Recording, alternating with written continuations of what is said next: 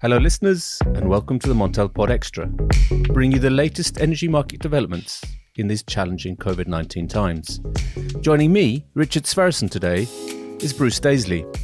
Bruce is a former Twitter senior executive and the founder of Eat, Sleep, Work, Repeat podcast. He has a passion for making work better. A warm welcome to you, Bruce. Thank you. Thank you for having me.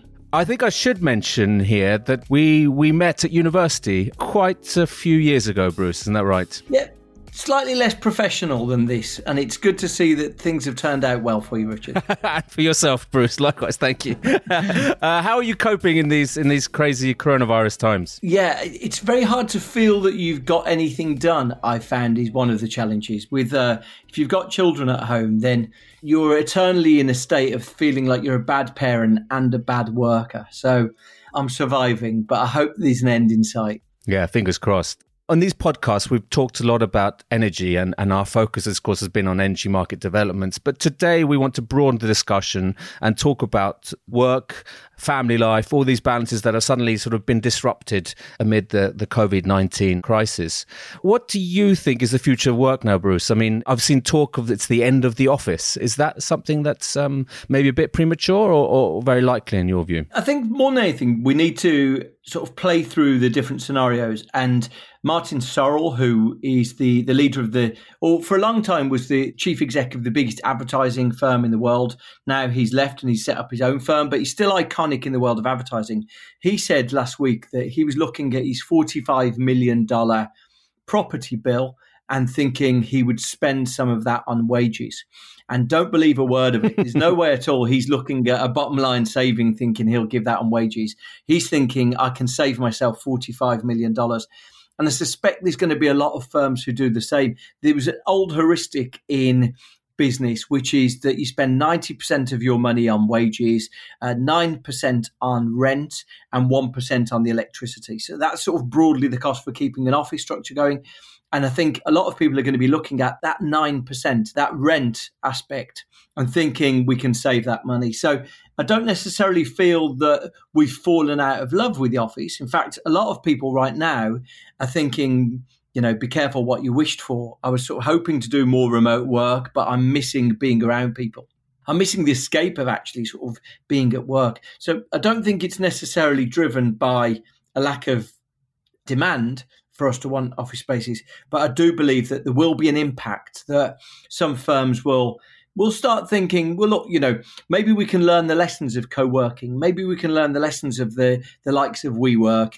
And I've noticed on quite a lot of the recent office restructures, redesigns, these quite frequently smaller number of seats, smaller number of desks than there are people. So it's not uncommon, I think, that we'll move to something which is probably going to be styled something like agile working to make it seem more appealing to us. But I think probably the idea of us all having our own seat might be something of history in the next 5 or 6 years. I mean, it was always kind of considered sort of working from home. It was kind of an easy way out. No one could monitor you or keep a check on what you were doing. But now it seems to be obviously far more feasible, if not acceptable. Would you agree with that? Yeah, absolutely. I mean, there's an interesting challenge that one of the issues that we all have at work is that it's very difficult to measure when we're doing a good job, unless we manufacture something. When we get to the end of the day, have we created? Have we done something? Most of us don't do deals every day. Most of us don't do transactions every day. So was that a productive day or an unproductive day? And one of the challenges that sprung up from that was the notion of presenteeism. So the notion that because we can't measure what people are doing, if we can see them sitting at their desks, it's a good proxy for it. And I think what has happened to some extent with the lockdown is that there's become a degree of digital presenteeism. If you're finding yourself, like a lot of people, on 4 or 5 hours of video calls every day, then it's probably a degree of digital presenteeism. And I think the challenge for all of us is to try and learn the lessons from this. So I've been really fascinated with, there are a series of digital startups now, series of digital companies that have gained pretty big size. So one of them is the company called Automattic that runs WordPress, and WordPress powers about a quarter or a third of all the websites in the world. But they've gained significant size and never had an office. And what you learn from them is that they do things very differently. So most of us have got into the average European spend 16 hours a week in meetings. And so consequently, that almost becomes a default setting of what we do at work. And what you discover from these pioneering, innovative firms who don't have offices is they tend to get rid of most of those meetings. So it's really interesting because, if you or I were to say, well, before I can do anything this week, I need to do 2 days of meetings. It's no wonder then that a lot of us, our experience of work is we feel restless, we feel anxious that we're getting nothing done, we feel like we're sitting listening to people and doing PowerPoint. And if all we've done right now is transfer that lack of productivity, that experience that we often have of sort of feeling restless, if all we've done is transferred that to remote working, we're probably missing a trick. In my sector, where a lot of the readers of Montel and the listeners of this podcast are traders, now they've seen their trading floor basically disbanded and dispersed across into remote offices. And that's almost been a seamless transition. So that's been quite interesting for me to observe. But what would your recommendations be, Bruce, for those who are working from home in these times? One thing we discovered very quickly is that we often miss some of the most important things. And it seems like the things that live between the gaps are far more important than we realize. So, for example, there was a wonderful piece of work done by a researcher at Massachusetts Institute of Technology, a guy called Alex Pentland. And he did something where he effectively, if you've got children and you've ever watched your children play a game of The Sims, he did something similar to that in offices, where he tracked what went on in offices. He tracked the interactions that took place. And what he discovered was that he said emails accounted for about 2% of the productivity of an office. Meetings accounted for about 3%. He said by far the most productive and where most innovation came from was face-to-face conversation. Me pulling up to your desk, Richard, and saying, just thinking, that idea, should we just change it a little bit?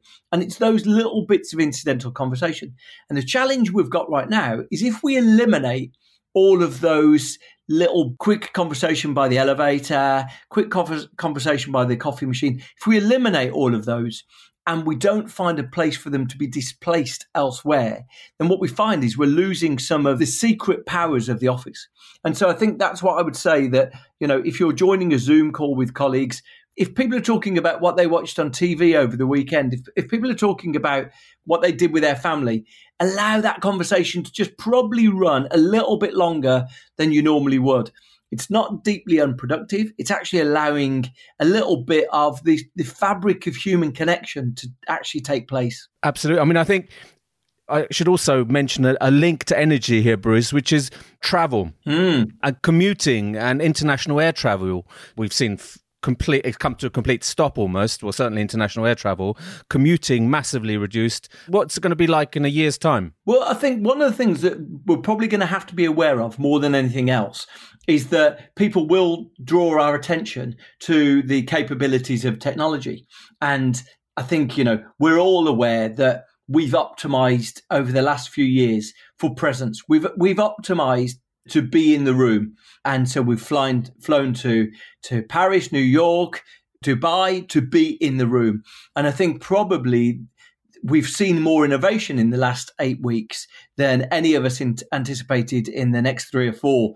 The idea of people going on dates on video calling, the idea of people going and sort of having a glass of wine with their family on video calling is probably something that none of us could ever have believed if we saw it in a science fiction drama. So the fact that these things have become routine now, I do suspect that there will be more awareness. And look, what's clear is we're about to go into, whatever way we cook it, 2 or 3 years of very bad recession, almost certainly a depression. Firms are going to be looking at the bottom line more than ever before.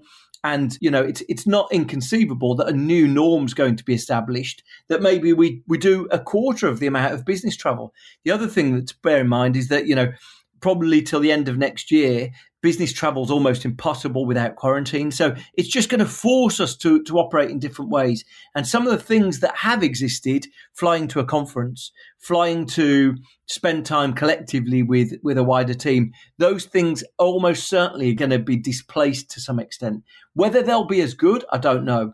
But there's definitely going to be a forced reckoning of us reevaluating what works and what doesn't work. Absolutely. It may be a while before we can catch up in person, Bruce, and over a beer in a pub somewhere in London or in the UK. But I look forward to those times. I look forward to it. Great, Bruce. Thank you very much for a fascinating discussion. Thank you, Richard. All the best. Cheers.